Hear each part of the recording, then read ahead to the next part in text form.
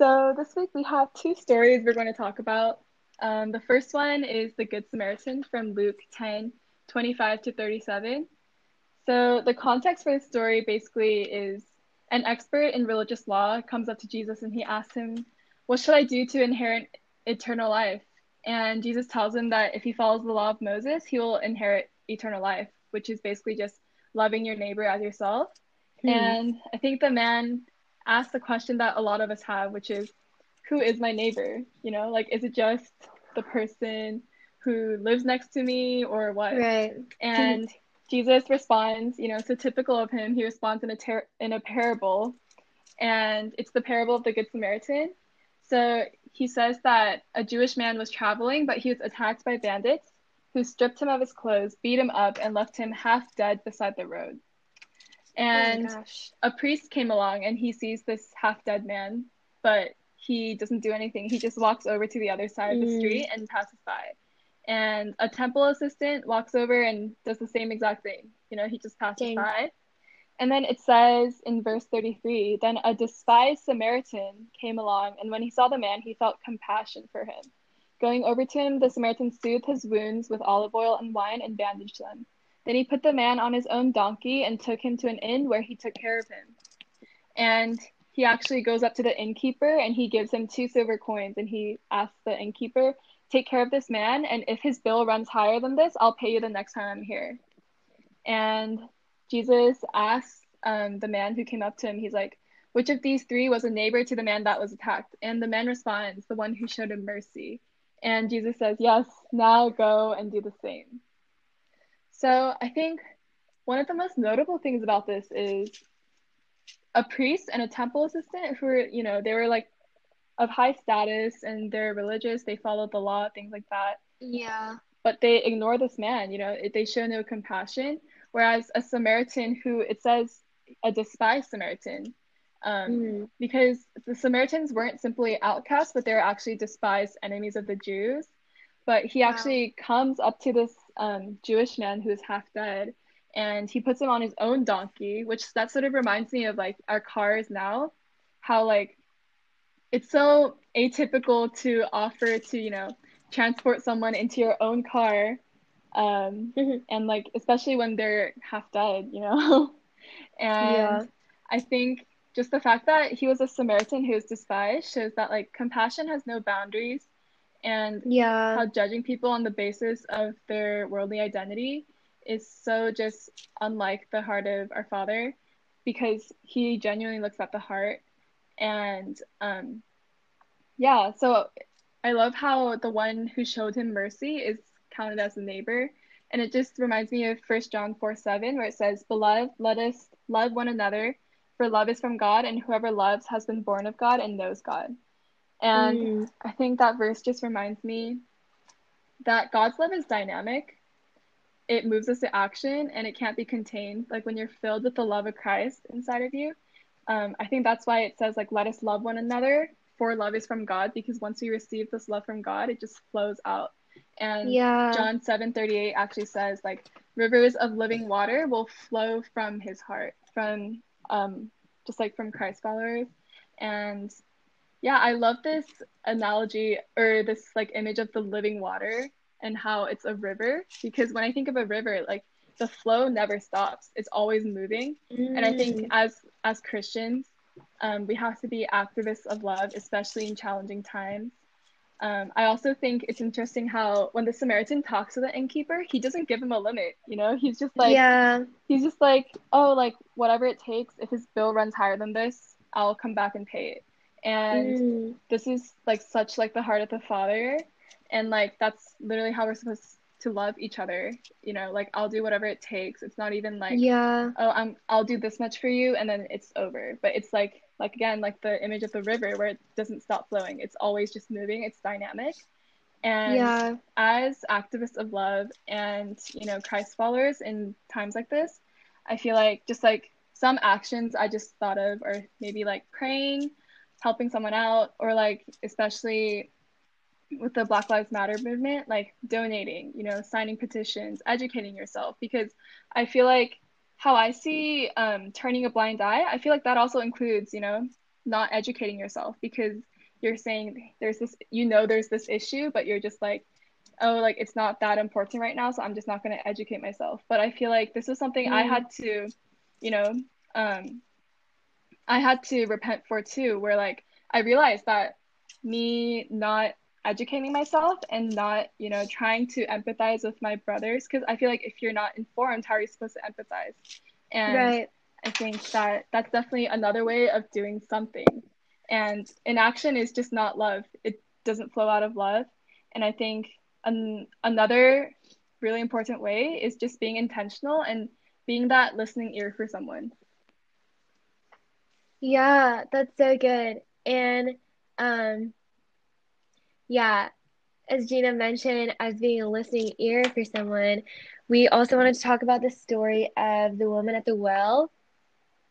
It's found in John chapter 4. And it's basically when Jesus, he has to go through Samaria, which, like Gina mentioned in the past story, Jews and Samaritans are basically like enemies. Mm-hmm. And that's because the Jews, they saw Samaritans as unclean. They saw them as just dirty savages. Yeah. And obviously that means Samaritans didn't really like the Jews either. And so they were basically like enemies. Um, but yeah, like in the last story, the Samaritan actually is the one that actually has compassion on the Jew. Mm-hmm. And in this story, Jesus, as he passes through Samaria, he actually sits down at this well and he shares a drink of water with this woman, Mm-hmm. the Samaritan woman. And it's so strange because Jews always they think Samaritans are dirty, they think they're inferior. And so the fact that Jesus not only did he pass through Samaria, but he actually sat down and he had a face-to-face conversation and he even shared a drink of water with this woman Wow. is pretty crazy. Mm-hmm. And yeah, what we wanted to touch on from this story is that Jesus wasn't he didn't just like pity them and he wasn't just like, oh, like poor Samaritans, um, I'll give them like a couple dollars, like some money. Mm-hmm. Wow, they're so poor. Mm-hmm. Like I feel bad for them. But he was like, no, like I see her like as like for like a soul. Like Mm-hmm. she's important to me. Mm-hmm. And he saw like her worth and her value. Mm-hmm. And he said, I'm gonna sit down and I'm gonna listen to your story. Mm-hmm. And the thing is, like, even with the Black Lives Matter and all like the protests and the racial injustice going on, it's like, what if God isn't calling us to just be like, wow, like I feel so bad for Black people. Mm-hmm. I'm gonna post some things on my Instagram story, Mm-hmm. donate a couple dollars. Right. Um, yeah, like I hope everything gets better. Like, yay, racial justice. Mm-hmm. But it's like, what if He's actually calling us to like sit and get uncomfortable Mm-hmm. and like listen to their stories and like listen to their perspective Mm-hmm. and like commit ourselves. Right. And just like the last story with the Good Samaritan, it's like love, it like knows no bounds. Yeah. And love, it goes out of its way and Right. it's not convenient Right. and it's uncomfortable. Mm-hmm. Like imagine how uncomfortable it was for this Samaritan guy to literally dedicate like his day. He probably had stuff going on, Right. but he like saw this man and he was like, this is going to be inconvenient for me. This is going to cost me time, effort, and money, Mm-hmm. but I don't care because I'm going to show him love and I'm going to have compassion. Right. Because that's what Jesus does. That's Mm-hmm. what God does. Mm-hmm. Um, he could have easily saw us in our sin and be like, dang, that's too bad for them, Mm-hmm. poor humans. Right. But he was like, no, like, oh, I'm gonna get moved by compassion Mm-hmm. and I'm actually gonna act. Yeah. Because like love, it's not just this emotion of like, wow, like I love them. Yeah. Like it's not just this like ethereal thing, Yeah. but it actually puts itself into action. Right. And he was like, no, I'm gonna take practical steps. I'm gonna go to earth as a man. I'm gonna walk among them. I'm gonna eat with them. I'm gonna dine with them. Mm-hmm. And then at the end of it all, I'm actually going to go to the cross and die on their behalf. Right. And it's going to be messy and it's going to be so painful, but I'm going to get uncomfortable and I'm going to inconvenience myself because that's how much Like that's what love does. It Yeah. goes out of its way. Right. And so it's like, what if God isn't just asking us to donate a couple dollars, but he's like, no, get uncomfortable, get inconvenienced. Like, Hmm. would you sign up for love that's like that's willing, basically like it's saying like there's no limit. Yeah. Like just like the Samaritan who's like, you can spend however much you want. You don't have to max me out at $100. You can Hmm. spend whatever amount you need to take care of this thing. I will pay for it. Hmm. And it's like, okay, I will commit $100 max to Black Lives Matter. I'm gonna commit 2 hours max to this thing or to this protest. Hmm. But it's like, no, there's like no limit to how much I'm gonna like commit myself Right. to racial justice and racial reconciliation. Hmm. And I'm gonna say, I will let myself get uncomfortable. I will let myself get inconvenienced for compassion and for Right. love. Right. And yeah, it literally says in James 2:10, if you favor some people over others, you're committing a sin. You're guilty of breaking the law. Yikes. And like, dang, like how much fear of the Lord is that? Yeah. Like, and it's even smaller things of like I know for myself, like I was always in a bubble of mostly like other Asian or Korean people. Hmm. And I just thought that was the way it was. Yeah. And I didn't think there was anything wrong with it. I was like, no, like this is just the way I grew up. Right. This is just I'm just more comfortable this way. Yeah. This is I connect better to people who look like me. But it's like, wait, that's favoritism and that's prejudice Hmm. because that's saying that I'm not even going to give people a chance because they look different from me and Right. because um they look different from me. Hmm. And it's like, how many times have we stayed inside this little safe, comfortable bubble because we were like, I'd rather be comfortable than allow myself to like listen to other people's stories and get involved in other people's lives. Hmm. And yeah, that's I even had to repent of that myself. And Gina and I, we were talking about it's funny, but like the only way to really be proactively anti-racist, it has to start with acknowledging that maybe I'm racist. Yeah. And what we mean by that is like it's not this thing of like, oh, like, well, I'm not out here like saying the N-word, screaming racial slurs at people, so I'm fine. Like I'm not part of the problem. Hmm.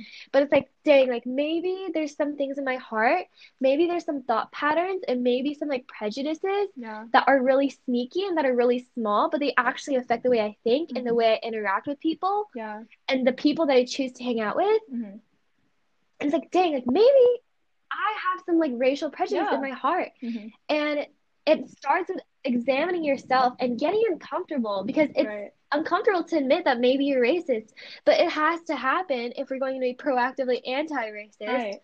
You know the verse in And Matthew where Jesus is like, take the log out of your own eye first before yes, judging the speck in someone else's? And I think that yeah, that's so important as Christ followers to remember right now too, because it's so easy to be like, oh my gosh, like how could this happen? Things like that, you know. But I definitely like we were talking about, like I had to repent so much. I had to repent to God, like, Father, I'm so sorry for not seeing like my brothers and sisters the way you see them. Like help me to see mm, them in your eyes, through your eyes. And yeah, yeah, it's like it's literally the first step is repentance and like just yeah, acknowledging that, like, yeah, like for me personally, I had to acknowledge, like, I think that I definitely didn't take as much action as I should have in the past, and I didn't try to educate myself as much as in the past, you know, and I made these things sort of like Chien was talking about, this sort of love where it's like, oh, it's convenient for me, but I have other things to do, sort of that sort of thing. yeah, I was sort of acting like that, you know, priest or that temple assistant that just walked by the half dead man. And right. yeah. Yeah, and so really what we wanted to talk about today was just like, especially in light of um like racial reconciliation and racial justice, like how much will you let love cost you? Mm. Because Jesus let it cost him everything. Yeah. The Samaritan man let it cost him everything. Right. Um, And so, yeah. It's like, I know it's heavy stuff and it's uncomfortable and it's not like lighthearted, fun, like Yeah, happy go lucky. But like that's what love is. Like it's gritty and it's like raw and it gets messy. And so, yeah, it starts with acknowledging that, looking inward and being like, shoot, like God searched my heart. right. And yeah, and literally, like Jesus, he tells us to have no partiality and to literally love everyone. And it sounds simple, but it's like saying, like, I don't want to, like, everyone I see, like, I want to look at them the way that Jesus sees them. Yeah. And not just other um upwardly mobile like Christian Asian people my age that I can connect with, but Hmm. no, like the people on the streets, Yeah. like people that don't look like me, people Hmm. that have completely different life experiences than me. Am Hmm. I gonna let Jesus break my heart for the way that he sees them? Right. And yeah, we And just love the neighbor as yourself. I feel like that yeah, commandment is just so powerful because it's so countercultural, to love someone else as yes, yourself. But like sort of like this parable tells you, like being a neighbor is like sort of like the love that Shan was talking about, is showing that sort of love. And like as much as it's difficult to say, like when we're not loving that way, like we're just not being a neighbor. And yeah, like the fact is, actually, to love our neighbor as ourselves is the most important commandment. So I think it's just really important for us as Christ followers to just keep that in mind, especially in times like this, but always. yeah. Um, yeah, and the song we want to end off with is called More Like Jesus by Passion. But the lyrics say, You've shown us the way to your heart. Father, I pray, make me more like Jesus. I pray, make me more like Jesus. And we want to end off with, it's not this thing of like, oh, I'm going to try to love people out of my own fleshly Hmm. love and wisdom and efforts. Right. But it's like, no, it has to be an overflow from the Father. Hmm. Because if we try to love people with our own strength, sooner or later, it's going to get real tiring and we're going to Yep. get real You just worn get out. drained. Yeah. Yeah, and we're going to get real burned out. But it's like, no, I want my love to be like a pure overflow from the love of the Father. Hmm. And so it's really getting connected to the heart of Jesus and, yeah, aligning ourselves with the compassion that Jesus has for people. So And good. so God loves you. We love you. Have a loving day.